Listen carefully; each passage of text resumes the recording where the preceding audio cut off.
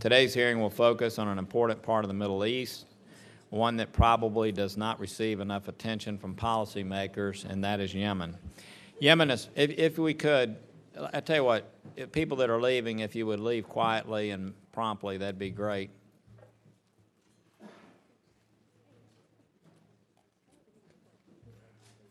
Yemen has been rocked by political turmoil since 2011 and suffered through violent civil war since 2014. Unfortunately, the war has split the country in half and left much of Yemen ungoverned. Al-Qaeda's affiliate in the region, AQAP, has used this opportunity to flourish in Yemen. The group holds significant territory and has a long history of planning terrorist attacks against the United States. AQAP has several times tried to take down U.S.-bound airliners and has taken credit for other large attacks. AQAP is also a significant terrorist threat to Saudi Arabia and our Gulf allies. Additionally, Iran has exploited this conflict to increase its influence in the region. They continue to provide arms to the Houthi forces despite a UN Security Council resolution prohibiting such actions. Houthis have used these weapons to attack U.S. ships off the Yemeni coast, and they are launching missiles across the border into Saudi Arabia. Unfortunately, these concerns are compounded by a tragic humanitarian crisis that is currently unfolding. An estimated 7.3 million people are in need of immediate food aid. 462,000 children suffer from acute malnutrition, and according to the UN, more than 10,000 civilians have already died in a 2-year conflict.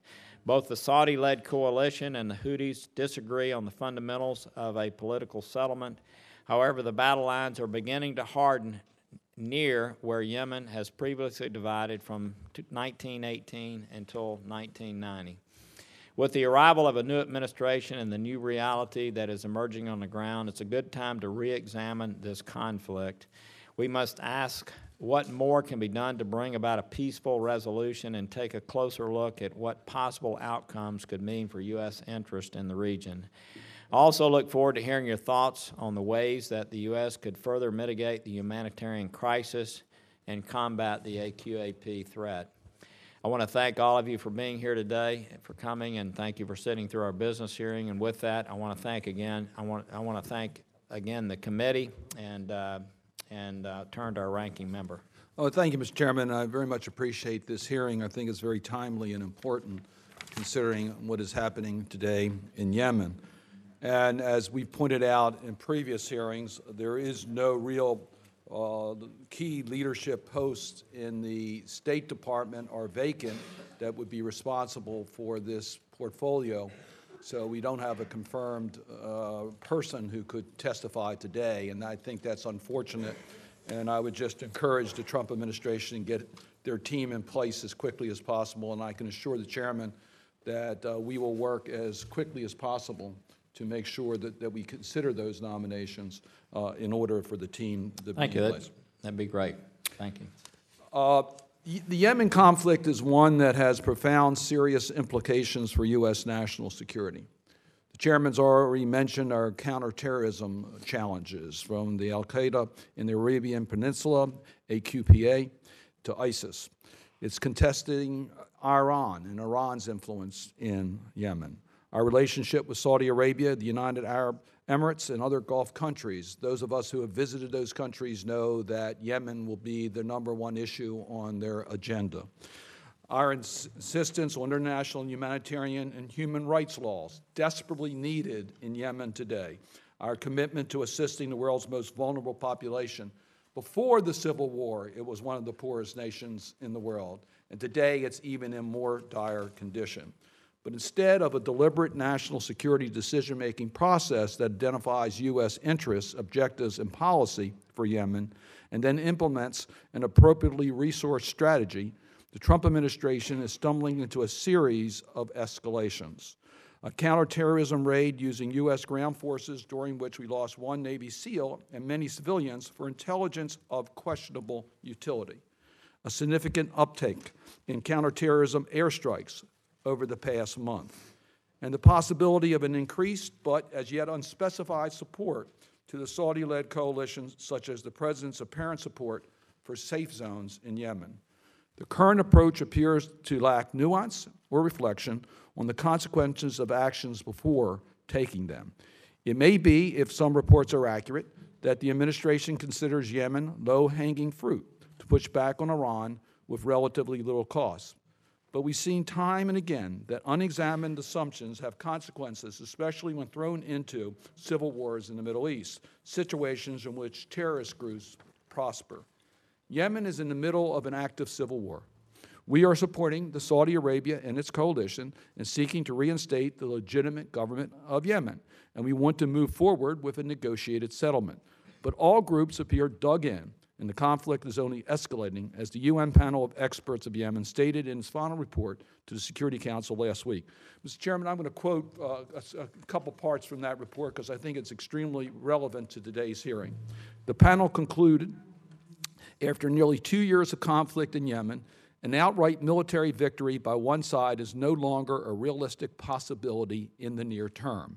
To date, the parties have not demonstrated sustained interest in or commitment to a political settlement or peace talks.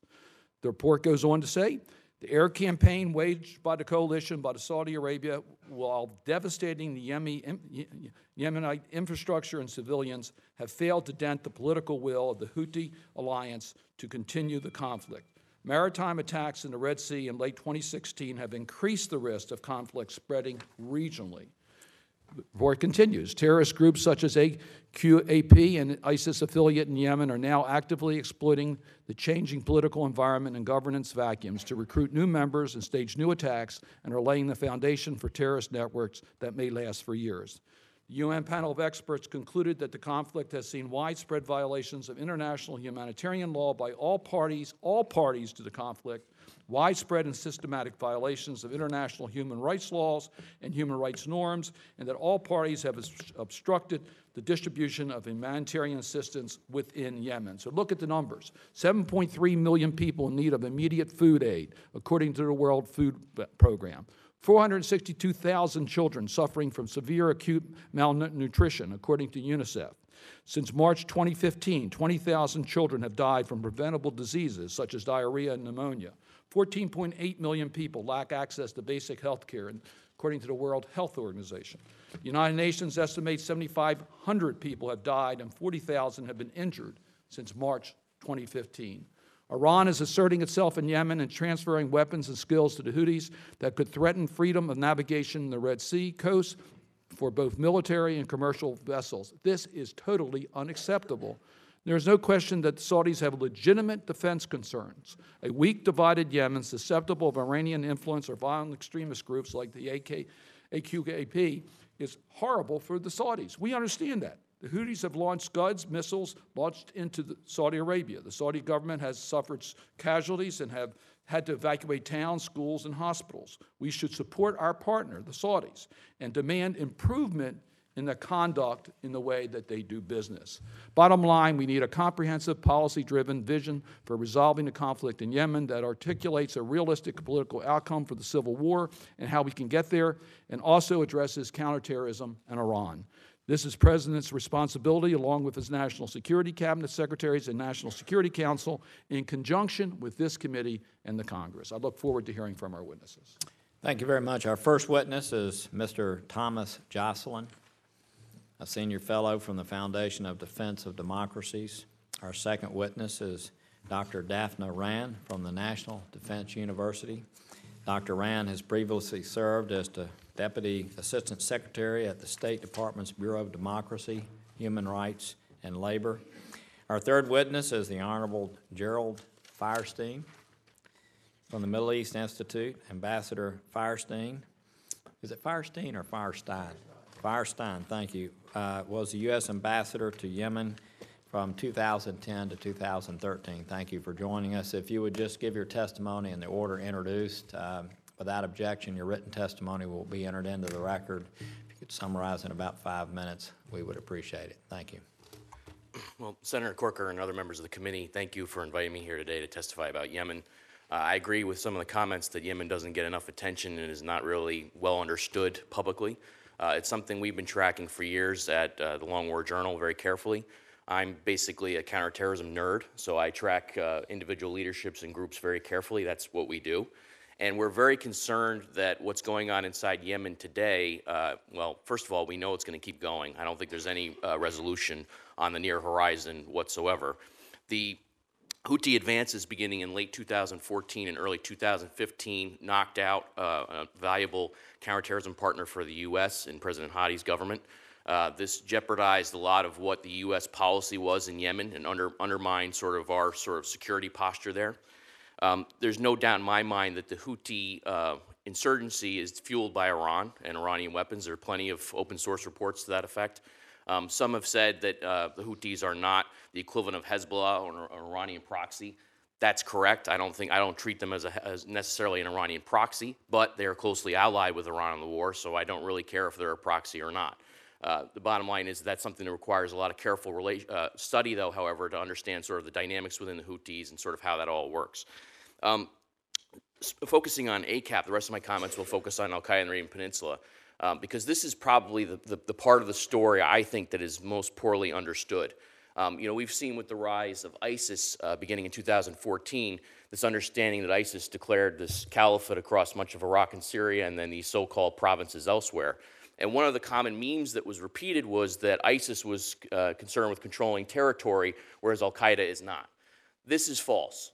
Al-Qaeda has a different strategy for doing so, but they are building Islamic Emirates right now, as we sit here, in several countries, including Yemen. And the project in Yemen goes back a long time. In fact, just recently last year, the State Department designated a senior Al-Qaeda in the Arabian Peninsula founder and member of Al-Qaeda known as Ibrahim al-Banya. This guy was dispatched to Yemen in the early 1990s by Ayman al-Zawahiri and Osama bin Laden to begin to develop their tribal relationships and their network in Yemen with the ultimate goal of trying to transform that society into something that looked like an al-Qaeda state. That's how far in advance they had been thinking about this. I would ask the senators here today what you were doing in 1992 or 1993. I guarantee you probably had no idea where you would be in most cases this many years later in 2017. And yet Al-Qaeda has that sort of forward thinking and strategic thinking about these matters. The other point I'd make is that Al-Qaeda in the Arabian Peninsula is often referred to as an affiliate of Al-Qaeda. We've used that language ourselves in the past, but it's actually more than that. On top of being a regional branch of Al-Qaeda, which means it's responsible for waging jihad on the Arabian Peninsula, it also houses senior Al-Qaeda leadership. So, for example, Nasser al-Waheishi, who was the former aide-de-camp to Osama bin Laden, he was killed in June 2015. He was actually the number 2 for Al-Qaeda globally. So his decisions didn't just impact what was going on inside Yemen. We have correspondence from him talking to Al-Qaeda groups in West Africa all the way to South Asia. So what's happening inside Yemen, we believe today that Al-Qaeda still has senior leadership there globally. It's not just about Yemen. It's about the big picture. Now, one other point I'd make about this, there's recently, there was obviously the controversial counterterrorism raid in January that targeted Abdul Rauf al-Dahab. This is a very interesting character, and this is why it's important to kind of get into the facts. There was a report in the Associated Press saying that Dahab had actually just met with a senior member of Hadi's government the day before that raid that killed him, the day before he was killed in that raid. And then, in fact, he was getting funds and other sort of support from people who were involved in the fight against the Houthis. This is the type of thing which I would recommend to senators and to others, anybody who's interested, to take a very close look at. Because Al-Qaeda in the Arabian Peninsula, what they've done is they've tried to basically integrate themselves with key tribal members, key tribal leaders, and other figures in Yemen. And so it's often very difficult to figure out what you would consider an Al-Qaeda leader and what you would consider just a tribal chieftain. Now, that doesn't mean that they have universal tribal support or that all the tribes are on the side or all the local players are on the side. Far from it. Nor does it mean that all the tribes actually have adopted the Al-Qaeda ideology. We have to be very careful here. But they have their hooks in various places in ways that are not calculated for us in terms of policy. And so when you look at that from that perspective, that's why the U.S. has successfully taken out numerous senior Al-Qaeda leaders in Yemen over and over again, and yet their insurgency grows, their insurgency prospers. Today, the U.S. military, CENTCOM, estimates that they have a total number of fighters in the low thousands. I think that might be an underestimate. But I'll point you back to the 2008-2009 time frame. The total estimate by the U.S. government at that point was probably in the low hundreds. So this is an insurgency that's grown and is thickened and deepened within Yemen, and it's not going away anytime soon. I'll stop there. Thank you very much. Dr. Wren. Thank you, Chairman Corker, Senator Cardin, members of the committee. Thanks for inviting me. I'd like to focus this short summary of my testimony on U.S. interests in particular, if you allow, because I want to focus on the urgent policy objective for the United States in Yemen, which I believe is ending what has become a stalemated conflict. My colleague has already laid out a very important central U.S. national security interest. Al-Qaeda in the Arabian Peninsula has grown because of the continuation of this conflict and the tragic human toll and the security vacuum. We have other interests. In Yemen, we have our interest in freedom of navigation in the Red Sea. We have a strong interest in protecting Saudi Arabia, our partner and ally's sovereignty. And we have a strong interest in deterring Iranian aggression. So let's just start with U.S. interests, because I think, as the senators have mentioned, our policy and strategy must flow from an analysis of those interests. But in order to secure these interests, the most direct and immediate policy goal should be to end this war. To get there, we need a strategy of de-escalation between the civil conflict that has endured between the government of Yemen and the Saleh Houthi forces. And we are facing two overlapping battlefields, in a sense. We cannot fully fight al-Qaeda until we end the other war, which has gone on months and years longer than we thought, than the Saudis thought, and than the Yemenis thought. The United States has tried a strategy of unconditional support for the coalition. We have supported its military operations through a number of military and intelligence support elements, including arms sales, but not limited to arms sales. We have backed this coalition because of our deep loyalty to our partners and because we agree with the goals of deterring Iran and supporting the government of Yemen. We shared the goal of sending a message to the Houthis and the Iranians that interference militarily in a political negotiation is absolutely unacceptable. Yet, even as we've tried this strategy for 2 years, we always knew that the end game would be a negotiated settlement. Military victory could not and would not finalize feuds and competitions that have been going on for decades. We always knew that the Yemenis themselves would have to sit around a negotiating table and answer the key question of who is going to rule. As the civil war has generated a humanitarian catastrophe in Yemen, we pushed with the United Nations in 2016, last year, for the parties to agree to a cessation of hostilities, which lasted 3 or 4 months. But then it broke down last August 2016, and it was followed by a wave of renewed violence that was extremely damaging. We began to reevaluate the overarching strategy, realizing that we needed to push ourselves more in a position of defense rather than offense. But let's go back to our interests. Today, there is an urgent threat posed by AQAP and other terrorists, as my colleague has enunciated. The ongoing war has now become a civil conflict between a panoply of forces. It has morphed into a civil conflict with Yemeni militias and security services and Iranian-backed Houthis, plus former President Saleh on one side, against a range of Yemeni militias and the government of Yemen forces on the other side. It's reached a stalemate, as we've heard. The continued fighting is destroying the country, and it's leading to a situation where thousands of lives are being lost, and 80% of the country is in need of humanitarian assistance. It's the persistence of this conflict that has led to the humanitarian tragedy. It's the persistence of this conflict that has strengthened the Iranian connection to the Houthis. It has deepened Iran's interaction and interference in the Arabian Peninsula, and it has benefited Iran geopolitically. It is the endurance and persistence of this conflict that has directly materially advantaged AQAP. Yet, some are now advocating an escalation in our support strategy, increasing our assistance to the coalition, facilitating directly offensives to retake Houthi areas, including the important port cities of the Red Sea area, including Hodeidah. Just to remind the committee, this is the area where 90% of UN food assistance and 70% of Yemen's pre-war commercial food imports enter Yemen. Helping the coalition launch new assaults on Houthi-controlled territory may allow for the capture of new cities, but it will result in even more bloodshed and is unlikely to change the negotiation calculus of either side. The Houthis are looking for guarantees of political inclusion in the formal government process. And these issues will be worked out whether or not the coalition retakes a few more cities. In fact, there's a great danger of escalation, and there's a greater danger of a strategy of punishment against the northern area of Yemen. This will not work. We know from other civil conflicts, in fact, that as the human toll worsens, as the insurgents themselves benefit, and their maximalist positions harden. And there are also significant risks of escalation for us. While our intent may only be defensive, to help our allies fight the Houthis, and Iran and the Houthis may perceive our new forms of support as offensive, inviting greater attacks against our ship and greater insecurity for our interests in the Red Sea and elsewhere.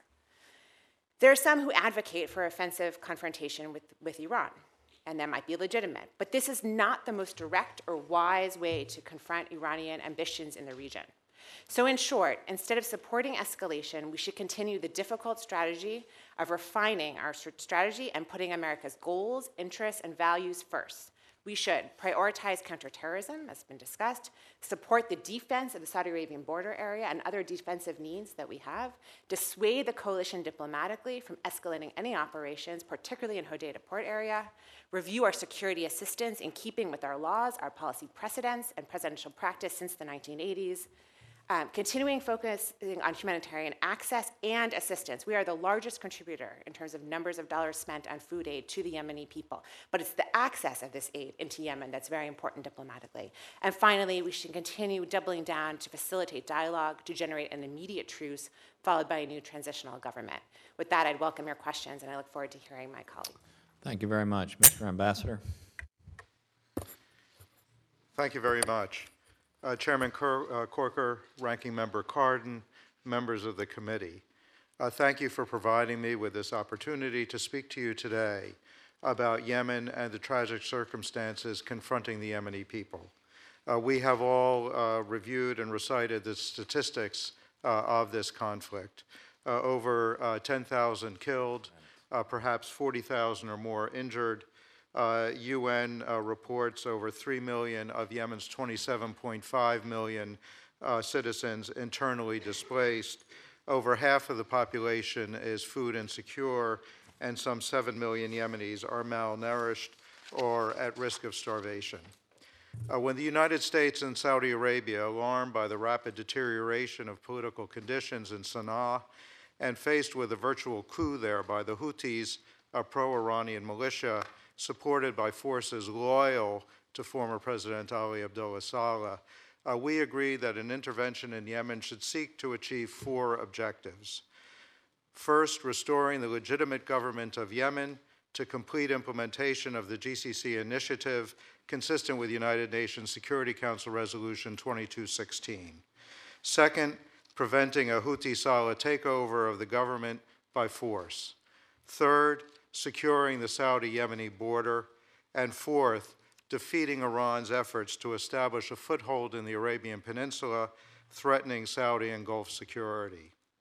At the outset of the conflict, we were optimistic that the military pressure on the Houthis and Saleh forces would quickly stabilize the situation and allow for a return to the political process. This has not, unfortunately, been the case. After 2 years of fighting, the military situation is stalemated. The political process, despite some optimism last year that negotiations in Kuwait under the auspices of the United Nations would succeed, has also not made progress. The government of Iran has been a main beneficiary of the conflict in Yemen. At a relatively low cost, Iran has inflicted an expensive, draining conflict on the Saudis and their coalition partners. The Saudis have suffered reputational damage internationally, and the conflict has caused friction between Saudi Arabia and its key Western partners, the United States and the United Kingdom. It's important as well to address an additional complication in the Yemen equation, as my colleague, Mr. Jocelyn, has observed. That is the resurgence of al-Qaeda in the Arabian Peninsula. Legitimately concerned by al-Qaeda's ability to resurrect its presence in Yemen and potentially pose new threats to global peace and security, the U.S. has resumed kinetic operations to deter and defeat the organization. I believe that the U.S. actions are justifiable, but the additional layers of complexity that we now confront in Yemen argue for extreme caution in conducting military operations there. Our objective of defeating and destroying violent extremism in Yemen is a long-term challenge that requires a long view on achieving it. Preserving the goodwill and cooperation of the Yemeni people is essential if we are to be successful, and there is no quicker way to lose that goodwill than through ill-conceived military operations that generate high numbers of civilian casualties. Thus, we must maintain the standard of near certainty that there will be no collateral damage in our operations, and we must preserve our strong record of cooperation with President Hadi and his government.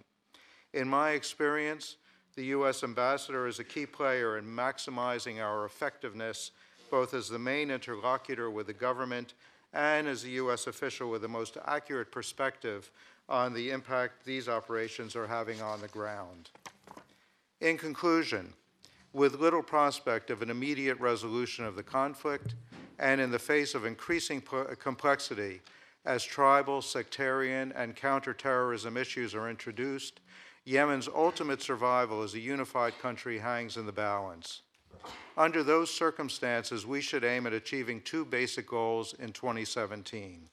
First, a limited political agreement that allows the parties to return to Sana'a to continue their negotiations, provides for security in the capital, and restores some functionality to the government. And second, urgent measures to address the humanitarian crisis. If successful, these measures will provide for the stability needed to make further progress in the coming year to install a new interim government, complete the transition process, begin to address broader security issues, promote economic activity, and prepare for elections. Mr. Chairman, even with success in these tasks, Yemen's recovery will be long and the ultimate outcome not assured. But without these measures, Yemen's continued descent into complete social, political, and economic collapse is all but guaranteed. Thank you, and I look forward to addressing your questions. We thank you all for your testimony. 5 minutes on the clock. I'm going to reserve my time for interjections and turn to our ranking member. As I indicated in my opening statement, I have concerns about consequences of actions taken without a coordinated strategy that could escalate U.S. involvement and may not be constructive to accomplishing our objectives. So, Dr. Rand, I want to ask you first about the port of Hudaydah and whether there is some interest as to whether there would be military action supported by the United States in regards to retaking that port. You seem to indicate that that could be counterproductive, and I'd like to get, because that may be something that's being considered, I would like to get your view on the consequences of that type of a military operation. Sure, thank you for the question. It's an important one. There's two answers to your question, Senator. One is the short term, one is the long term. In the short term, the fighting itself to reconquer, retake the port will have significant damage in terms of humanitarian access. Remember, this is a commercial system where companies are sending ships into this port. If there's fighting, it will deter the flow of the companies who are sending the ships in. We've seen this before in the early days of the fighting, and indeed the State Department and the U.S. government has worked very hard with the UN, with UNVIM, to try to ensure the flow of passage of the humanitarian goods into the Red Sea, et cetera. So in the short term, the fighting itself will just make it difficult for the humanitarian access that's needed. Then there's the longer term question, which is just the huge risk. Let's say the coalition retakes the port area. It would have to quickly reestablish a scalable humanitarian system where it could distribute aid to the rest of the country, because that would be needed immediately. This is the lifeblood, as I mentioned, of the aid getting into the country. So we'd be taking a significant risk on the coalition's ability to scale up its humanitarian capacity, and also, as I said, to ensure that the coalition, if it was retaken, did not use a strategy of punishing the North and Sana'a. Remember, Sana'a would still be under Houthi control, and so it would require the coalition generosity to ensure true food and aid transport. Thank you. Mr. Ambassador, I want to get your view as to how we change the equation. The only way we're going to be able to get a negotiated settlement on the civil war is to get the Houthis and the Saudis to be able to sit down and really negotiate the terms of a future for Yemen. How do we change the equations for the Houthis and for the Saudis so that becomes more of a reality? Senator Cardin, a few things that I'd like to say. One, I would take a little bit of issue with my colleague, Dr. Rand, on the issue of Hudaydah. You might want to use your microphone, maybe. I would take a little bit of issue with Dr. Rand's comments on Hudaydah. I think actually, if successful, a coalition victory in Hudaydah would not only facilitate the delivery of humanitarian assistance to what is 75 or 80% of the population of Yemen in the northern part of the country, but it would also change the equation somewhat and increase the pressure on the Houthis and Ali Abdullah Saleh to agree to a political way forward. I do believe that we should support the United Nations efforts to resume, and as you probably know, Secretary General But Gutierrez. what will change the Houthis' equation? I mean, they have the support from Iran, they have geography. What changes their equation here? Well, I think it's in their interest to sit down. several developments have occurred in recent weeks. So one is that the coalition has succeeded in capturing the port of Mocha farther south in the country and is increasing its control over the Tahama, the Red Sea coast, which has restricted the flow of weapons into the Houthis and Ali Abdullah Saleh, which was mostly coming across the Red Sea from Somalia, being smuggled in. And so there has been some limitation on the ability of the Houthis to maintain their military pressure and presence. I think that the key thing is to demonstrate to the, particularly to the Houthis, that in fact there is no military objective, there is no military end to this conflict, and that they are best to try to secure a negotiated settlement. Who's the best person? How do you convince them of that? They're not going to listen to the United States. No, they're not not. going to listen to Saudi. So how do we change the equation here? Well, I think that support for the United Nations, and again, I think as we've all noted, including yourself, there was some optimism last year. In fact, there was a period last spring where people felt that there was movement on the political negotiations. So let me ask you one last question. How do we influence the Saudis to be more aggressive to pursue peace? We have a lot of engagement with the Saudis. We have leverage. We're their partners. We're their supporters. How do we use that to get more interest in a negotiated settlement? First, I would say that in terms of the premise of the question, my own experience, my own conversations with the Saudis, I don't think we need to do a lot to convince them. I think the Saudis would be desperate to get out of this conflict. It's costing them huge amounts of money. It's costing them a tremendous reputational damage around the world. I don't think that there's any question that the Saudis would like to see an end to this conflict under the right set of circumstances. The right set of circumstances means that they have to be confident that there's a friendly government in Sana'a. We can achieve that through the United Nations negotiations, through an agreement on the basis of UN Security Council Resolution 2216, which would allow for negotiation and the installation of a new interim government that would maintain that kind of balance. And I think that the other key point, there are two other key points. One is that we are going to all depend on the Saudis after this conflict is over to take the lead on the reconstruction of Yemen. Nobody else is going to do it except Saudi Arabia. And therefore, there's a strong argument to be made that we need to make sure that the outcome of this conflict is one that the Saudis believe defends or protects their vital national interest, security of the border, and a friendly government in Sana'a. The second point is that, as I think several of my colleagues have mentioned, the nature of the conflict has metastasized. It's not simply a conflict anymore between the Houthis and Ali Abdullah Saleh on one side and the government and their coalition partners on the other side. It is, in fact, now a tribal conflict in many areas of the country.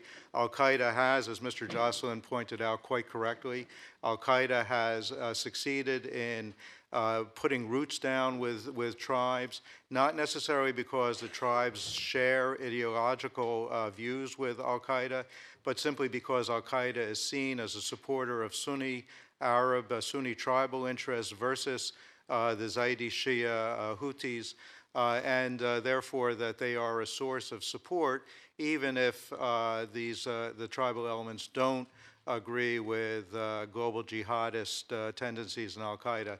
So it's become a much more complicated conflict. Yeah. Thank you. I would just ask, we've got a vote at noon, and I know people are very interested in the hearing, so if we could have the time for the answer during the 5-minute period, that'd be great too. Senator Paul.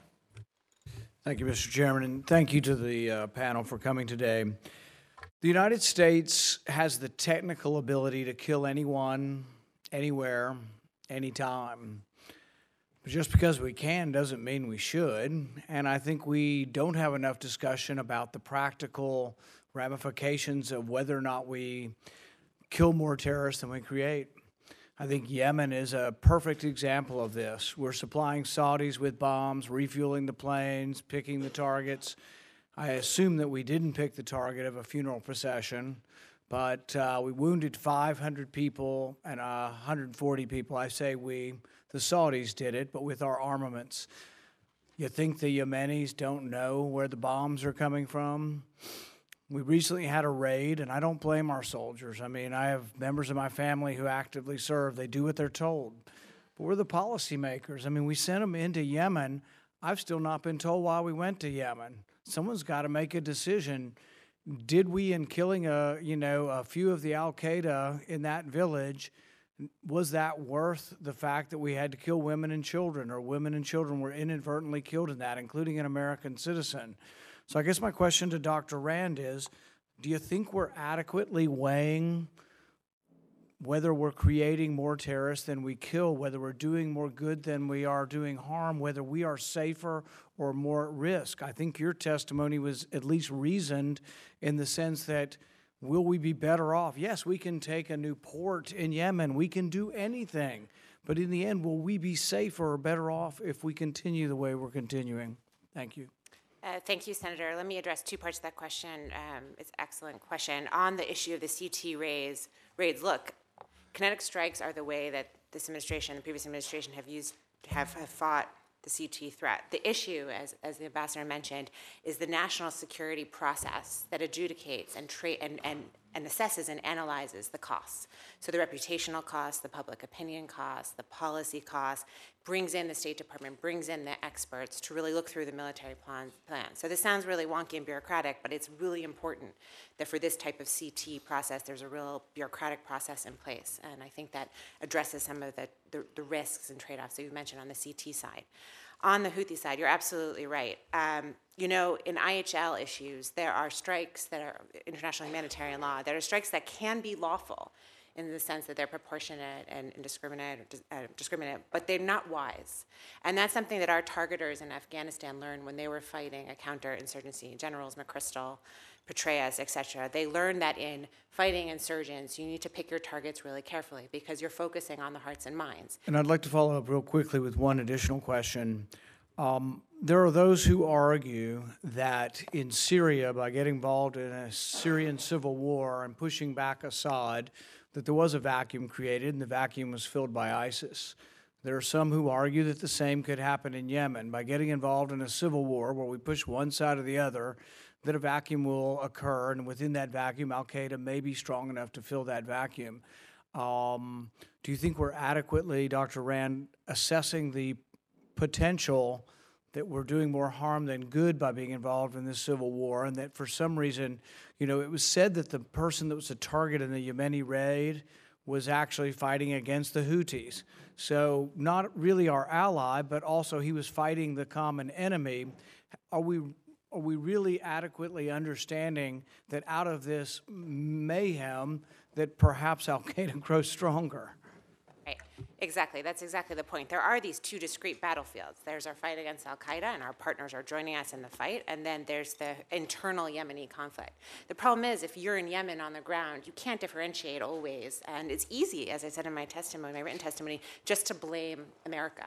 America's involved. And so in both cases, this is adding fuel to the fire. And that's why I respectfully disagree with my colleague about the value of a new offensive. We've already tried for 2 years the strategy of offensives to retake areas to allow for the political dynamics to change. And there are significant costs to our relationships, to the civilians of Yemen, to our reputation.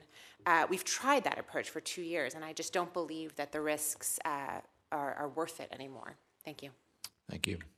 Senator Shaheen. Thank you, Mr. Chairman, and thank you all for your testimony. Al-Qaeda in Yemen has been described to me as the biggest threat to the American homeland that exists right now. Do you all agree with that? I think it's part of a big threat from Al-Qaeda to the U.S. homeland. It's not the only part of Al-Qaeda. It's integrated into Al-Qaeda's external operations, which cut across several different countries. And you would see it as a bigger threat than ISIS? I think The way I put this, Senator, not to be too crude, ISIS is the one that wants to basically stab you in the front. Al-Qaeda is the one that wants to stab you in the back.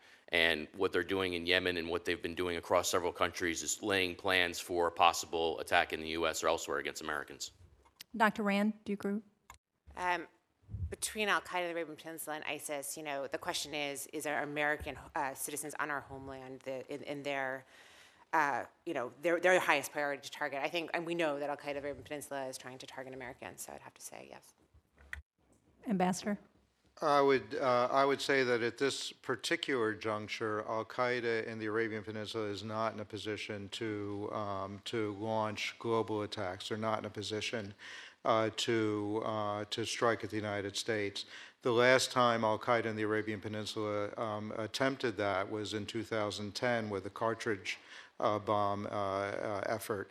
Since then, they have not been able to create themselves, resurrect themselves. I think that they have that ambition, but as long as the conflict is going on, the ability to actually do that, I think, is limited. But my understanding is that the cartridge bomber responsible for that bombing attempt is still there, and he has not been eliminated. Yes, Mr. Asiri, who is the bomb maker for AQAP, as far as we know, is still in Yemen. Given that, it's hard for me to understand how we can address that threat if we're not fighting back against Al Qaeda where it exists. I absolutely agree. I think that we need to, but again, within a context. The thing that I think is most important is that the Yemeni people understand who is Al Qaeda and they understand who's not Al Qaeda.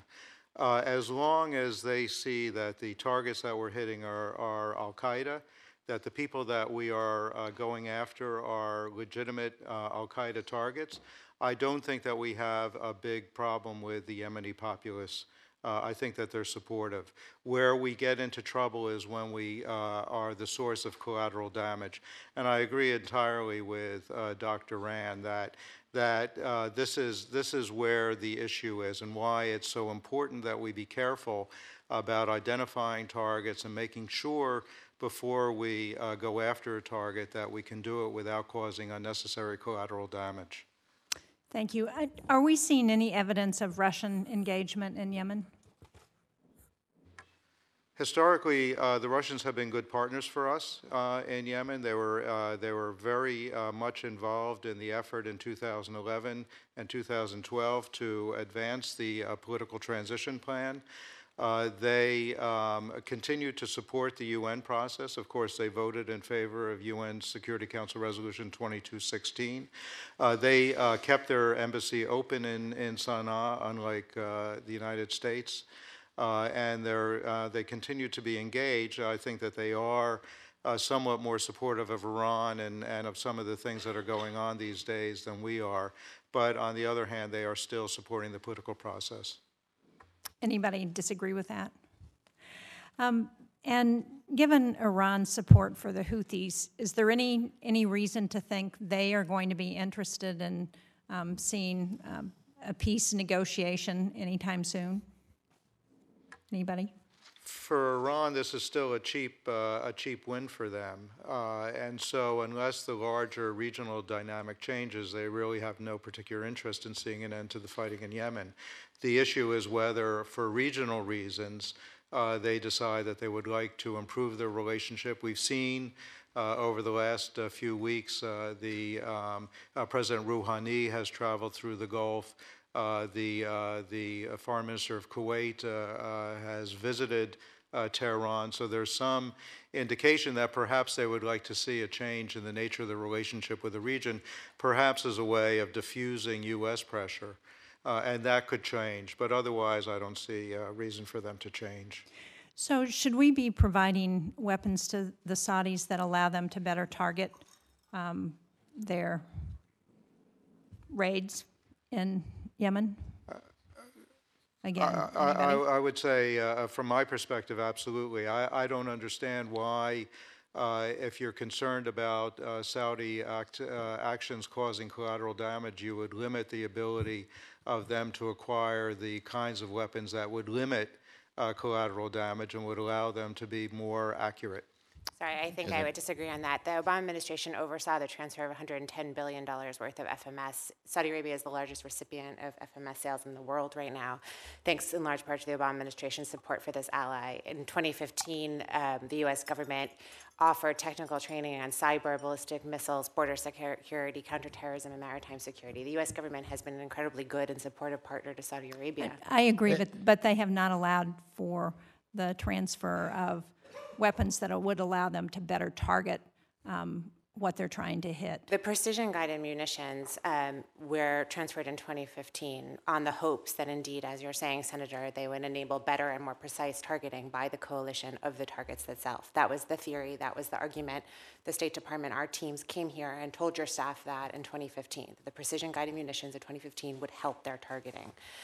You agreed after some discussion. Without giving a history, just give an answer if Sure. you will. Okay. What we've seen since is not an improvement in the targeting, and the issue itself is the target selection. And it's not the precision of the target itself, but it is the choice of targets and adherence to the no-strike list. Thank you. I would disagree with that assessment, but everybody has their own opinion. Senator Risch. Thank you. As we sit here, first of all of you have been very good, I think, as far as describing the problem there, and most of us, I think, are aware of that. The view is very pessimistic. I mean, I haven't heard any of you talk about a quick resolution of this or even a path towards certainty of getting the thing resolved. I'm certainly not chiding you for that. I mean, this is difficult. The parallels here to Syria are really pretty striking. You've got a government that failed to a certain degree, and you've got warring factions, basically two overall, but that really doesn't tell the whole story because there are so many of these underlying conflicts involving the tribes and involving other foreign nations involving themselves in this fight and all have their own reasons and their own purposes, and so the parallels to Syria are, to me, very, very close. In that regard, the solution, whatever that might be, also is a parallel. But Ms. Rand, with all due respect to your description of it, your description is a description that would fit in a perfect world, and you slap them alongside the head, sit down at the table, resolve your differences, and let's get on with life. That kind of falls in with what we as Americans always do, and that is try to think about resolution the way we would think about resolution, and they aren't there. A good example of that is the Iranians. I mean, the Iranians could bring this thing to a screeching halt pretty quickly if they pulled the carpet out from under the Houthis. Now, not completely, but it would certainly weaken the Houthis tremendously if they weren't providing weapons. But is there anybody in this room think that the Iranians are interested in resolving this? I mean, this is a perfect for them. You know, they're able to fight this proxy sort of war with us and with the West, and do it pretty cheaply, as has been indicated here. So, I don't know. I'm number one, I'm very pessimistic about it. Number two, I haven't heard anything that talks about really a practical solution to this. And unfortunately, the thinking about it makes you come to the conclusion that this is a Rubik's Cube that's missing some parts and really can't be resolved, just like the situation we got in Syria. So, Mr. Chaslin, I'll let you comment on that first. Well, there are actually, Senator, I agree with a lot of what you just said. And to Senator Cardin's point earlier, he was asking for sort of creative solutions to the conflict. There are two things on the Houthi side that are you have to be understood.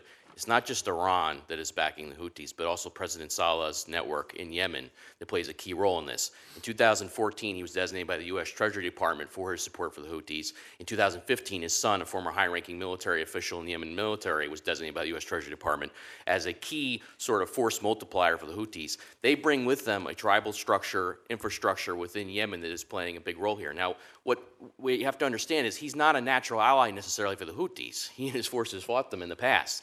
And, you know, there is possibly, I don't know, I'm not making a prognostication here, but if you want a creative sort of idea to maybe start trying to unwind this whole thing, he doesn't want to necessarily serve Iran's agenda in Yemen. His objectives aren't necessarily in lockstep with Iran and what they want to do. He wants power inside Yemen. He wants his family to have power inside Yemen. To start a diplomatic initiative or other talks to try and maybe start peeling him away from the Houthi insurgency, or to sort of recognize that you're not going to end his interest overnight. I'm not saying that's easy. I don't even know if it could be done, but at least it's a creative start to this instead of just seeing the Houthis as solely sort of dependent on Iran. But if you resolve it without him, he's not going away. Right, that's my point. That doesn't resolve the conflict. Ms. Rand, 30 seconds. No, I would agree. You know, look, the intransigence is coming from both sides. In fact, the proxies probably are more flexible. The Saudi Arabian government, as the ambassador said, is probably willing to make a deal and to compromise. The government of Yemen has shown some intransigence, and the forces of President Saleh. I think there is room for trade space. I think in the last 6 months there have been really good back-channel efforts that came really close. There was a step-for-step approach that Secretary Kerry used that was very promising, that moved beyond the 2261 formula. So there are creative efforts that have been underway and have gone. And the cessation of hostilities for 3 months really was an effort at real negotiations and did mitigate the violence in a way that served U.S. interests. Time's up. Thank you, Mr. Chairman. Thank you. Thank you so much. Senator Menendez. Thank you, Mr. Chairman, for calling another important hearing. Once again, I just want to echo that I appreciate the expertise of this panel. And out of safety for our diplomats abroad, we don't have a operational embassy in Yemen because obviously the risk in which our foreign service and diplomatic professionals would have to work. And however, while we don't have an embassy, they can communicate and execute American foreign policy, but they need a policy to execute. And as we increase military operations in Yemen, it seems to me that we must insist upon policy leadership from the State Department. Airstrikes are not a policy. Intelligence gathering operations are not a policy.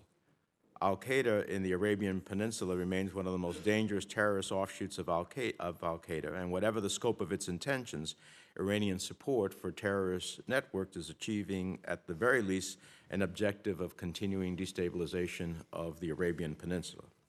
Now, this committee is tasked with overseeing the administration's foreign policy agenda, the objectives it makes to accomplish that objective and that agenda, and the execution of those objectives. So as much as I respect and admire the men and women serving in these operations and the civilian leaders that are ordering them, we cannot cede foreign policy decision-making to the Department of Defense or the intelligence community, and the sooner that we get there, the better off we will be. However, with that in mind, I do want to take advantage of your expertise. I know that you've talked somewhat about Iran here. I'd like to, in essence, heard different views. What is Iran's end game as it relates to Yemen? We know that Iran has transferred sophisticated weapons, provided some support to Houthi fighters. Many experts say that the Iran-Houthi relationship is not the same as the Lebanese Hezbollah, Assad in Syria, or Shia militias in Iraq. But what are the end goals of Iran in Yemen? Could any of you speak to that? I would have to say that from our experience, what Iran would see as a good outcome would be either a government in Sana'a that was friendly to them and provided them with opportunities to bring in people, to bring in more weapons, to challenge Saudi security, or at the very least a continuation of the instability in Yemen that allows for them to continue to undermine Saudi security and to pose threats to the border region. And I think that one of the things that we've seen over the course of this conflict, and especially in recent months, is that the Houthis have focused a lot of their energy and effort on launching missiles inside Saudi Arabia. The missiles that they're being provided by the Iranians now are longer range and more threatening to Saudi populations, and also to cross the border and seize territory in ways that are difficult for the Saudis to respond. So I would think that for the Iranians, a continuation of that, if not absolutely an improvement, would be a real objective. So a general distraction that distracts Gulf countries' attentions from other objectives, then. And threatens Saudi Arabia. I think from a Saudi perspective, what they see is a pattern of Iran trying to establish an encirclement of the Arabian Peninsula. So not only in Yemen, but in Bahrain, and in Syria and Iraq, in Gaza. Initially, they made an effort to establish in Sudan. So a whole range of friendly governments that together can be a threat to the security of the peninsula. Any other views, Dr. Ryan? I would agree that that is the sort of the end game. I would note that the defeat of the Houthis per se, through an offensive or otherwise, would not be as hard of a blow to Iran as, for example, a loss of power of Hezbollah, the KH in Iraq, other groups that you mentioned. They're less core to the Iranian national security. So it's the flip side of what you said is also that the defeat of it is less central. It wouldn't really knock them down in their regional ambitions in the same way. In fact, the concern that I've had in the past couple of weeks is the new administration's support for Hezbollah in Syria that's doing the actual fighting on behalf of the regime in Damascus. That really empowers Iran because Hezbollah is really on the front lines. Hezbollah and the IRGC retook Aleppo essentially, and that's given them a certain amount of prestige in this Sunni-Shia confrontation. So I'm watching that as more of a concern in terms of Iran's regional growing prestige in the region. One last question. The flip side of that, what's the end game for the Saudis?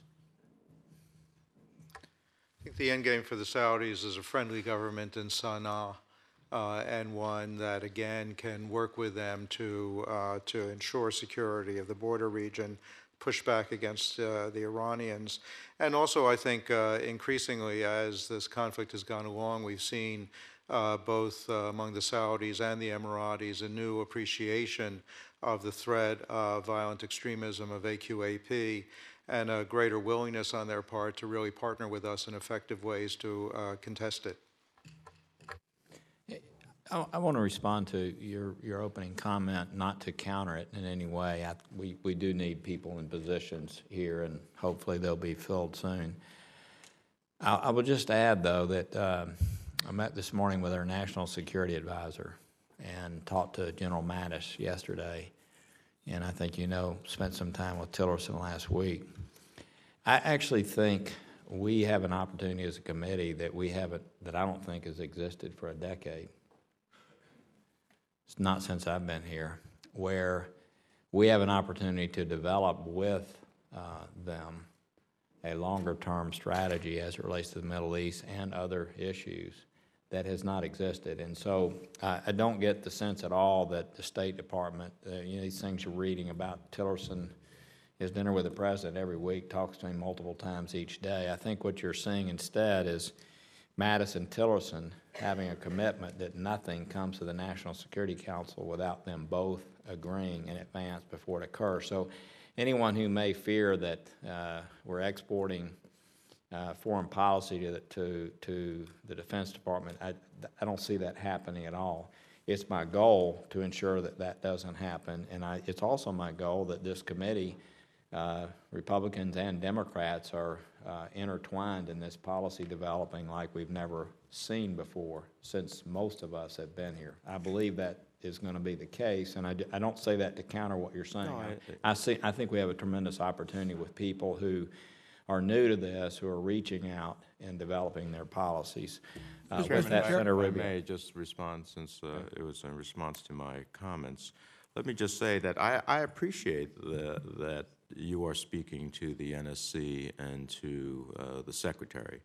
The problem is, and I appreciate the possibility of the committee playing an even more significant role, the problem is that for those of us who don't have necessarily that line of communication, this whole other level of individuals would provide a basis for which that engagement could take place. And it's only in that sense, I think I want to echo the ranking member's comments, that generally unless we have a flamethrower, we have been pretty bipartisan in moving out nominations in this committee. So I'm just hoping for that moment so we can have a greater opportunity. In no way dissuading that thought. I could not agree more. Senator Rubio. That's a great conversation. Actually, it's part of a broader situation that involves Yemen, and that is my hope that the National Security Council will move back to its original role, which is to be kind of an internal think tank that develops strategic views of every region in the world. And then, it's the State Department, in consultation with the State Department, the Department of Defense, and others, to carry out the appropriate strategy, but also the tactics. So many of our debates in this committee, so many of our debates in Washington have been tactical, airstrike or no airstrike, armed or don't arm. But sometimes we feel like it's not in the furtherance of a strategy, and so this is an important part of that. This conversation, I think, calls that to light. What is our strategy with regards to Yemen? And I think that should be driven by our national interests, which I don't think anybody on the panel would disagree are twofold. One is the counterterrorism aspect of it.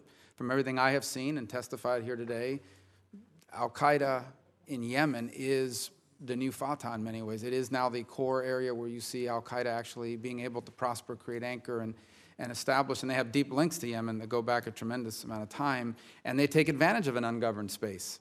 So that's first and foremost. We don't want Yemen to be an ungoverned space, because an ungoverned space is the breeding ground for al-Qaeda and ISIS before them. And while it seems that al-Qaeda has historically been very patient in pursuing the sort of state functions that ISIS immediately embraced, they have had ambitions to do that, and Yemen sounds like a pretty good place for them to try to do it. In fact, they did try to do it until very recently, and have proven to be enduring in their desire to, at some point, peel back and reconstitute at the appropriate time. So that's our first interest. And the other, which we shouldn't ignore, is the question that Senator Menendez just asked, and I know a lot of people have asked, and that is, what is the Iranian intention in the region? And so there's all this discussion about, are the Houthis under the command and control of the Iranians? I wouldn't judge whether or not they are a proxy simply by whether command and control, because I would argue that over the last 5 years, Hezbollah's relationship with Iran has strengthened and grown as a result of functionality. The more capable they've proven in Syria and in other places, the stronger that link has become. But this is the Iranian strategy. They're not going to build 10 aircraft carriers to try to match us. They are going to seek asymmetrical ways to influence the region and pursue their ambitions. Some of it may be through someone they're very closely linked with. Others may be through these entities that they use as second proxies. But in the case of the Houthis, I don't think there's any debate that they are receiving substantial amount of assistance from the Iranians, and that the level of assistance immediately correlates into actions. In essence, the lethality and the volume of attack that they've undertaken is in line with the amount of support that they've received. And we've seen open source reporting, IRGC officials being captured and killed. They're there, they're on the ground in the furtherance of this strategy. So as I hear all this conversation about a negotiated settlement, I don't think that in the Iranian view of the world, a negotiated power-sharing agreement sounds really good in the halls of Western diplomatic conversation. But in Iranian geopolitical views, they would probably prefer the situation that's there now than they would any sort of power-sharing. They're not involved in this because they're concerned about ethnic minorities not having a voice in government. They're involved because they see the opportunity to create a beachhead of influence neighboring on the periphery of who they view as their strategic rival for dominance in the region. And they want this to be protracted. And even if you could find a bunch of people among the Houthis that are willing to be involved in some power sharing, Iran will always be able to find some element in Yemen willing to accept weapons, because it's tempting to have that level of power. And in some parts of the world, the more weapons you have, the more powerful and influential you've become. And that's why I'm not against diplomacy. I think diplomacy is important. And I think if we could figure out a negotiated settlement that brings this to a peaceful conclusion, we should pursue it. I just hope we don't put too many eggs in that basket, because the people that are fueling this on the Iranian side are not that big on negotiated diplomatic Western European models of diplomacy. They view this as a geopolitical opportunity to destabilize the region for purposes of being able to leverage Saudi Arabia and the United States as a base of operation. And if it happens to have the side effect of al-Qaeda building, well, that's an additional thing that they think is great in terms of sapping our resources. So I've just said a lot of different things about this whole dynamic, because I think it's important that we start talking about, as the chairman just said, the sort of strategic view. that they're trying to undertake in consultation with the State Department and Defense and everybody else. We debate a lot about tactics. We do. But if tactics aren't driven by a strategy, then they're not nearly as effective, and we kind of have to stop and start. And by the way, it helps with our allies. And so, in the minute that I have left, the question is this: irrespective of what we may think about what the ideal solution is, which is this big peace treaty where everybody sits down, shake hands, they have a government, and everybody's happy with it, the Saudis are going to pursue their national interest with or without us. And their national interest in their mind is ensuring that there is not an Iranian influence of any sort on their periphery. And therefore, my question is this: irrespective of what we do, the Saudis are going to continue to do what they believe is in their national interest, with or without our guidance, in terms of carrying out the military components of this. Am I wrong in saying that? No, sir, you are 100% correct in Those all are my of favorite your- answers when people say in all of your comments. The one thing I would say, of course, is that as you looked at the counterterrorism priority that the United States has, and as you look at the reality of the geopolitical situation, these two things are in conflict. Our interest and the Saudi interest is in forcing a resolution, a political resolution of this conflict that allows you to have a government in Sana'a that can partner with us effectively and begin to push back on the CT threat. but also on the Iranian efforts. Absolutely. Thank you both. Senator Coons. Thank you, Chairman Corker. I'd like to thank the Chairman and Ranking Member and the panel for this important hearing. And I'm going to simply try to extend the conversation that you were just having with Senator Rubio, who I think correctly perceives what is Iran's goal here, which is a relatively low-risk, low-cost to them opportunity to continue to harass and provide pressure on the kingdom and to destabilize the region. Let me just move to a related question that was touched on, but that I'd like to better understand. We've got a significant humanitarian crisis here. You've got nearly 7 million Yemenis in need of immediate food aid, nearly 500,000 children, according to UNICEF, suffering from acute malnutrition. What have we accomplished with our humanitarian aid so far? And what would cuts in our contributions to the United Nations and to USAID funding do in terms of its impact on the course of all the need for humanitarian assistance? And is there a way that our humanitarian assistance, either through the UN or directly or indirectly World Food Program, can contribute to our strategic objective, which is frankly to dull the influence of Iran, to provide some space between Iran and the Houthis, and to achieve some sort of reconciliation or stability in Yemen? Thank you, Senator, for the good question. Our humanitarian assistance has been very, very important, combined with our diplomatic efforts multilaterally with many, many partners who've contributed. I mentioned UNVIM, which is the UN mechanism that's allowing the aid to be dispersed. It's very complicated. It's a battlefield, and has helped the aid organizations distribute. So that the UN has been a critical partner and has helped essentially, and so we could not do this without the United Nations, to answer your question. In terms of using aid and assistance to drive a wedge, the hearts and minds of the Yemenis are being shaped by the airstrikes to some extent. So, they are angry because they see sorties overhead that are dropping bombs on their communities for whatever reason, they know. So, and this is particularly true in the Houthi-controlled area. So I do not necessarily believe that absent the end to the airstrikes, just a strategy focused on aid alone would win the hearts and the minds and bring back the views and the political sentiments of those in the north and the west of the country or Sana'a to change their minds. Ambassador. I think I would disagree a little bit with that. I think that, again, not to beat the dead horse too much, but if we can get Hodeidah operating again, there's been a great deal of damage to the port. The ability to bring humanitarian goods into the port has been limited because of damage from airstrikes. If we can get the port functioning 100% and be able to deliver humanitarian assistance, the United States is the #1 supporter of United Nations humanitarian assistance. It's incredibly important. I would Based on my own experience, I would be a little bit cautious about assuming what Yemenis think or how upset or angry they are about things. I think Yemenis are pragmatic and practical people, and that if we can begin to address the humanitarian crisis, that we could make important steps towards creating an environment that's conducive to a longer-term sustainable political solution. Thank you. If I could just ask Mr. Jocelyn a last question about the connection between the Houthis and Iranian control or direction.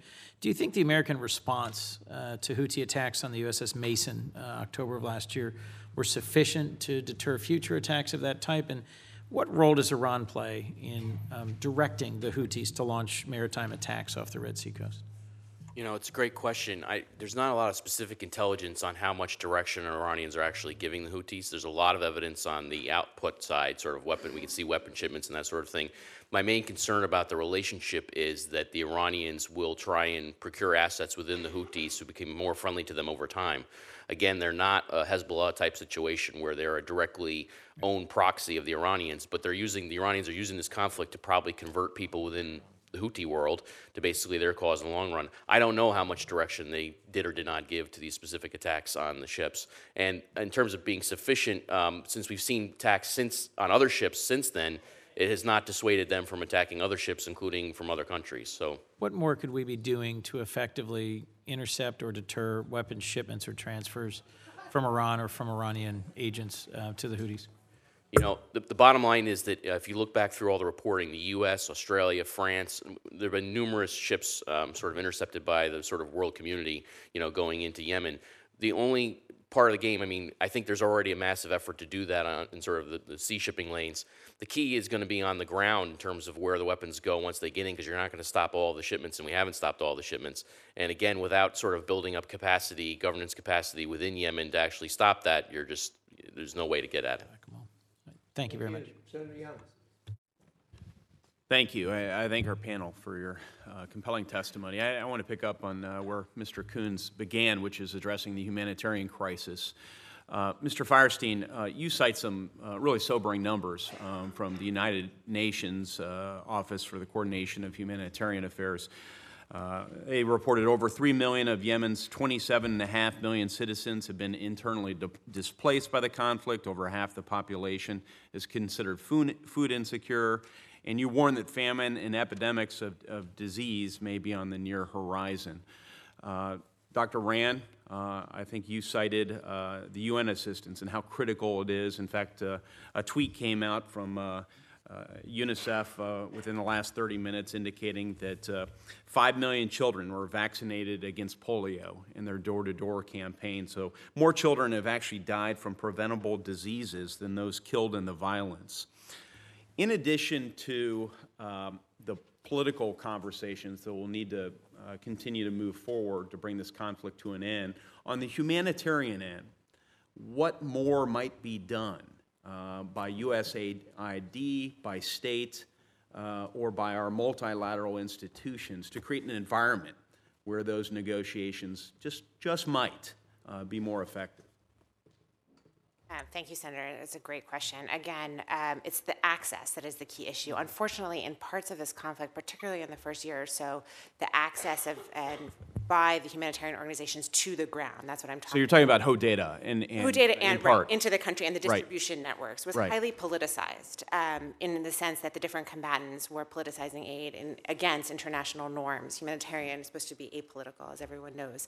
So the really important part here is that all the parties to the conflict agree to a very objective, non-political distribution system. And that's why I'm less sanguine about an offensive in HODATA, because the short term would be very dramatically dissuading of the humanitarian organizations to come in, and the long term, you're betting on a... So is enforce, as a quick follow-up, is force or the credible threat of force necessary to change the dynamic and create access?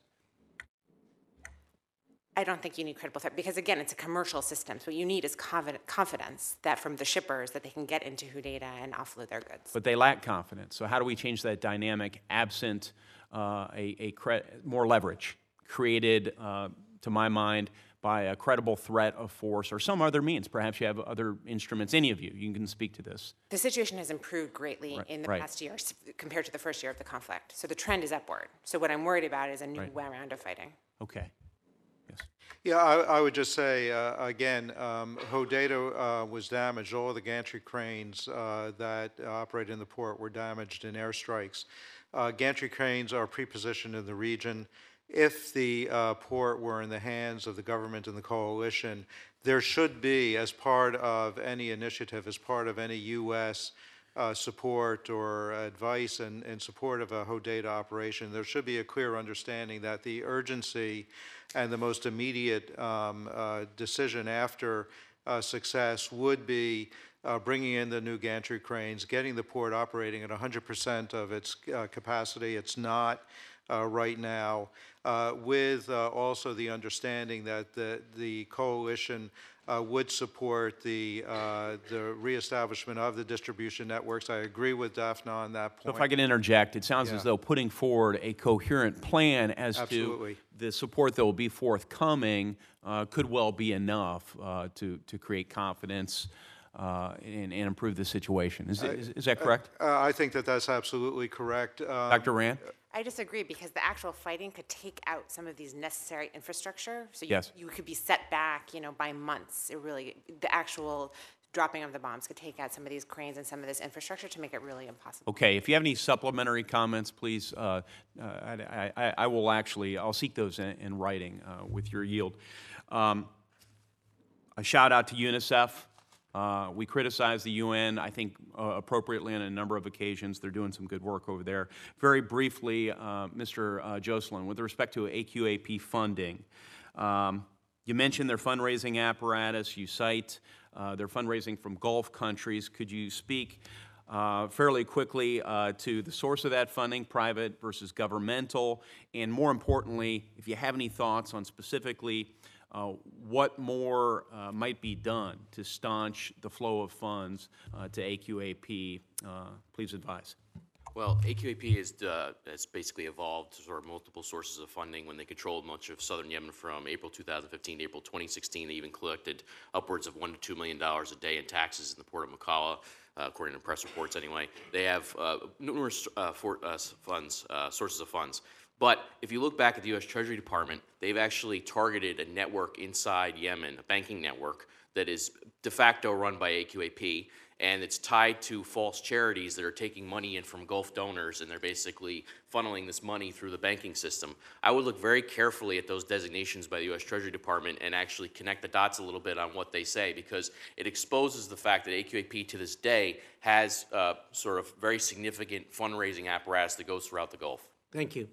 I'm going to ask, we've got two left to ask questions, and we got a vote coming up pretty quickly, so I'm going to ask if you keep your answers to the point where we can stay within the 5-minute realm. And I appreciate the fact that I know I'm usually on the end of the line myself, so I can appreciate it. But it is incredibly interesting discussion, and hopefully there'll be some questions for the record that you'll be able to respond on. So, Senator Murphy. Thank you, Senator Risch. Listen, to me, American policy in the Middle East is a broken record, and the record is entitled Military Escalation. I have sat through this hearing over and over and over again with respect to U.S. policy in Iraq, U.S. policy in Syria, U.S. policy in Yemen. We are told that just a little bit more military intervention will eventually create fertile ground for peace, and every time we are essentially wrong. And so this is a deeply frustrating hearing to me, because it sounds like we are being asked to endorse, at least from one of our witnesses, a policy that we know fails. We know fails. And so I want to ask two questions. The second one will be on that topic, but the first one is to you, Dr. Rand, to ask you to expand on your answer to Senator Shaheen with respect to targeting. So if you give the Saudis precision-guided missiles, they may be able to hit more accurately what they want to hit. And so the question is, what do they want to hit? There is a new report from Amnesty International that the Saudis just recently, within the last 2 months, used cluster munitions in 3 residential areas. We know from reporting that they have deliberately targeted bridges that were on the no-hit list, whether they deliberately targeted or not, they have continued to hit civilian targets. And the only reason to give them precision-guided missiles is if we're confident that they're going to hit the right stuff and not the wrong stuff. And yet we've been told for 2 years that they're listening, they're getting better. And we get flooded with reports month after month that they are not getting better. So just expand on your answer here, because if you're going to give them these weapons, you better be damn sure that they are going to hit the right targets and not purposefully hit the wrong targets. Thank you, Senator. So, right, what I was trying to remind the committee was the history of this discussion and how the State Department had really made the argument persuasively 2 years ago that it was the precision of the guided munitions itself that we wanted to increase, and it was in everyone's interest and comported with our values to do so. And the committee listened in 2015, and we sent over a shipment. We did not see a diminution in the sort of civilian casualties, both the numbers but also the types of targets being hit. The two things we're looking for, and I think it's clear that it's sort of binary, you know when there's progress, this is not murky, is 100% adherence to the no-strike list that has been given to the Saudis and to other coalition members, and you can ask DOD to certify to you whether there has been adherence to this no-strike list, it's black and white, and an application of the after-action problems that the Saudis themselves found in their dynamic targeting. So in August of 2016, they did their own report based a lot on our diplomacy through the Joint Incidents Assessment Team, and they wrote about some of the challenges they were having in targeting. So again, this is binary. Have they applied the lessons learned to the new targeting? And I would just add that in looking over the 2 years and charting improvements, because that's what you're asking about, is trends over time and where we've seen them go up and down, really the only 2 or 3 month period that I saw some progress was after the White House in October 2016 had to raise publicly their concerns about security assistance. That deterred them. They were concerned. They heard that message. Although it was critical of an ally and a friend, it deterred, and it sent some people really watching the practice. So, Ambassador, why not make that a condition of the sale? Why not say that if you are hitting things that are on the no-strike list, we stop the sale? They clearly have responded to pressure in the past. And second, if this escalation doesn't work, right, your theory of the case is you got to press military advantage to get an opening for peace. The other theory of the case is actually de-escalation can be a signal that you're ready to sit down at the table. 2 questions. Why not make that explicit condition to this sale? And second, if this escalation doesn't work, is that the end? Can we then maybe try to pursue a policy of de-escalation? I would say 2 things in answer to your question, Senator. One, unfortunately, and not only talking about munition sales or other kinds of sales to the Saudis, the reality is that as we have become more concerned about Saudi behavior and in the military operations, we've actually pulled back on support. We are doing less for the Saudis, less with the Saudis today than we were at the beginning of the conflict. We had General Mundy in the Operations Center working with the Saudis on a daily basis. We pulled that team out. We are giving less guidance, less assistance today than we have been in the past, and I think that that's hurting them and it's hurting us. I would say that what we need to do is more engagement along the lines. The other point that I would make is that I'm not advocating an expansion of the conflict. In fact, what I would say is that for the most part, we should be encouraging the Saudis and the coalition to adopt a more defensive posture to ensure that the Houthis and Ali Abdullah Saleh aren't able to make advances. But except for the single instance of Hodeidah, and Hodeidah only because I believe it can be a crucial element of a humanitarian strategy, I think that we should not be encouraging the Saudis to do more. Senator Markey.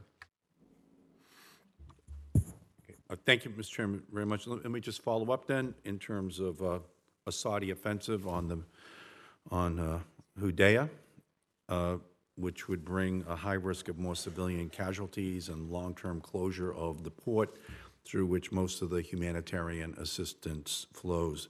If the Saudis choose that course and cut off humanitarian assistance to areas at high risk of famine, what effect would that have on attitudes of the civilian population towards the parties to the war, towards the Saudis, towards the United States? Dr. Rand. Thank you, Senator. This is exactly the point. I do not think so in the short term, the fighting itself would have deleterious effects on the access. So that would be negative in the short term. Even in the long term, we would be banking on the Saudis being able to reestablish port access and distribution networks in a better way than the current system, which is not 100%, but is working. It's not ideal, but it's working. So we're banking on a better system of distribution. And I am not optimistic that that will necessarily happen in enough time to address the concerns of the people of Yemen. And I think that will add to the grievance directly against the United States, because we will be, it won't even be the coalition anymore. It will be Yemenis saying that the Americans have helped a siege, et cetera.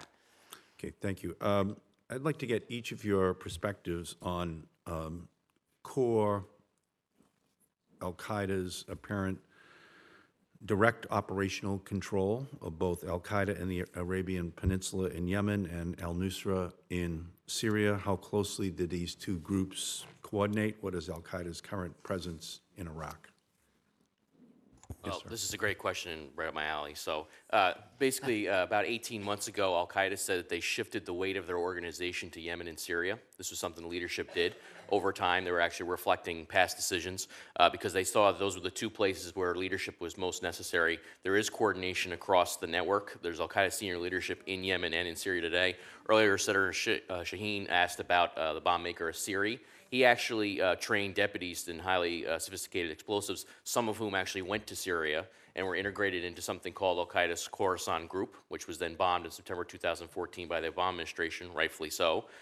They were devising very sophisticated means to attack airliners and other things. I'm very worried that those activities are still going on and are actually across both countries. The bottom line here is, just to sum this up very quickly, al-Qaeda's core was never defeated. It was never decimated. They suffered dozens of leadership losses for sure, but they had thought that through. And they knew that they were going to suffer those losses. And we're still killing guys to this day who first joined the jihad in 1979 and 1980. I was 3 years old at the time. So you're saying close coordination exists?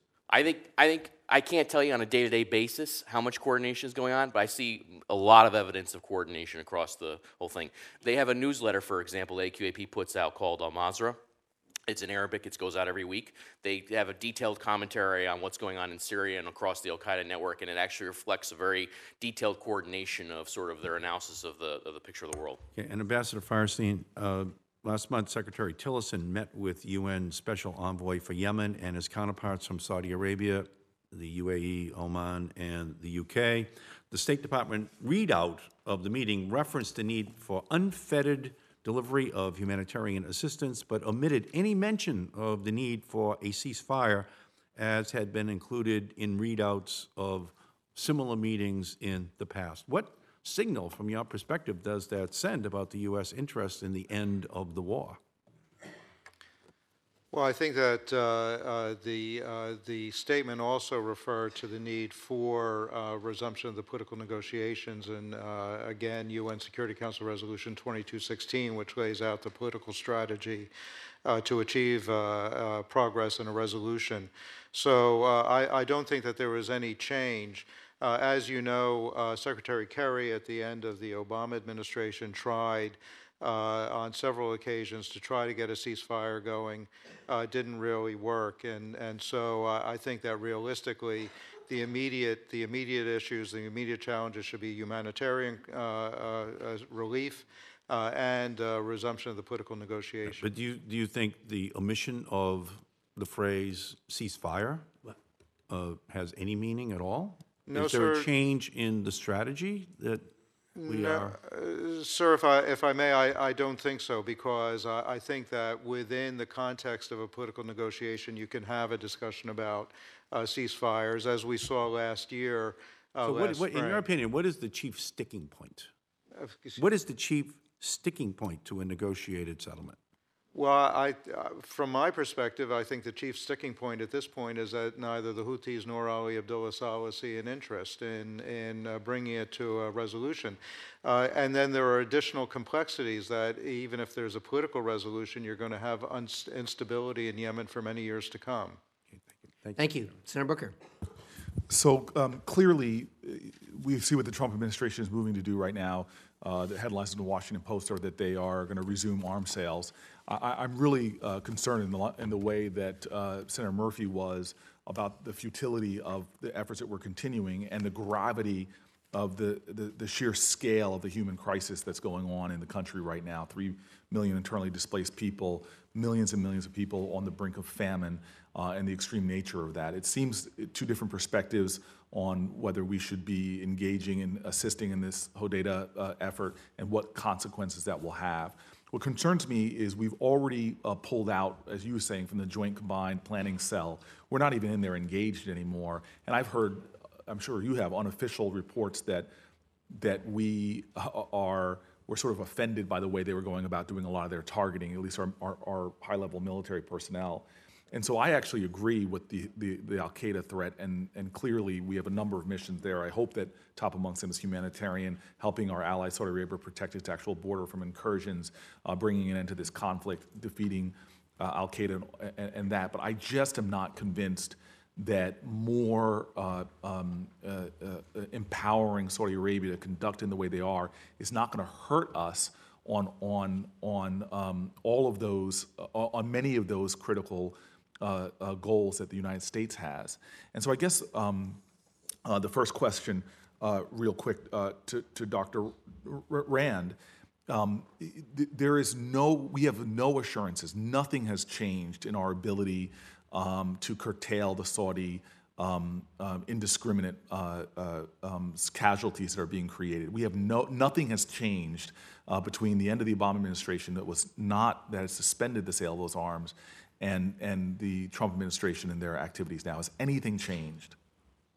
I think there's an anecdotal answer to your question, Senator, and then the systemic one. And then for the systemic answer, I'd urge you to ask DoD colleagues to really assess, militarily. Anecdotally, there was a large civilian casualty attack in October at the funeral hall, and we have not seen a big attack of that sort with hundreds or so civilians. So in that sense, there has been an improvement in that there has not been a large scale. Right. We have seen a few much smaller strikes where civilians have been killed. So I cannot tell you for sure that the problem has been addressed. And again, I think it's a military judgment question that's best suited to Secretary Mattis or Chairman Votel to go in and really assess whether the practices, this is scientific essentially targeting, and our CENTCOM folks are really, really good at it, and so they can assess. Right, 2 more points. Ambassador, you're really insightful written testimony. I really appreciate that. And I seem to, from everybody, I think I seem to conclude that nobody believes this is going to be a military victory. It's going to be a negotiated victory, and it's going to be a unity government of some sort. Is that correct, sir?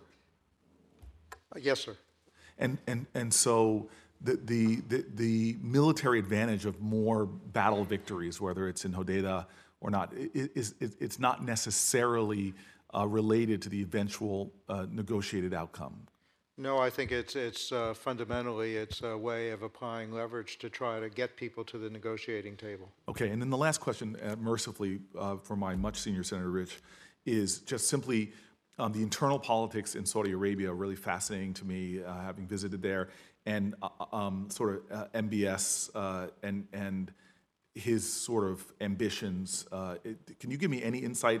Am I sort of far-fetched in my belief that some of this has to do with the sort of ambitions for power and how this is being conducted, and the thrust of MBS? Is there anything there any threads there to pull on, or Ambassador? I would have to say I think that many people speculate that in fact this was an initiative that Mohammed bin Salman supported in the beginning. I had the opportunity to visit Saudi Arabia with Secretary Kerry just about a year ago, and we met with both Mohammed bin Nayef and Mohammed bin Salman, and I would have to say that at least at that point, the two leaders were very much in lockstep in terms of their perspective and in terms of the way that they wanted to go forward. So I'm not sure that I would put too much weight on this idea that it's a reflection of internal differences within Saudi Arabia. And I suspect all 3 of you would be available to a junior United States Senator who want to continue the conversation at some later date. Absolutely. Thank you very much. Thank you, Senator Berger. Thank you to our witnesses for attending today. There may be some additional questions for the record from members. We're going to keep the record open until close of business on Monday. If you'd respond promptly, we would greatly appreciate it. But we sincerely appreciate your input. I think what the bottom line here is we've all got the same objective. We may have some differences as to how we're going to get there, and it's a heavy lift, to say the least. Thanks again. This meeting's adjourned.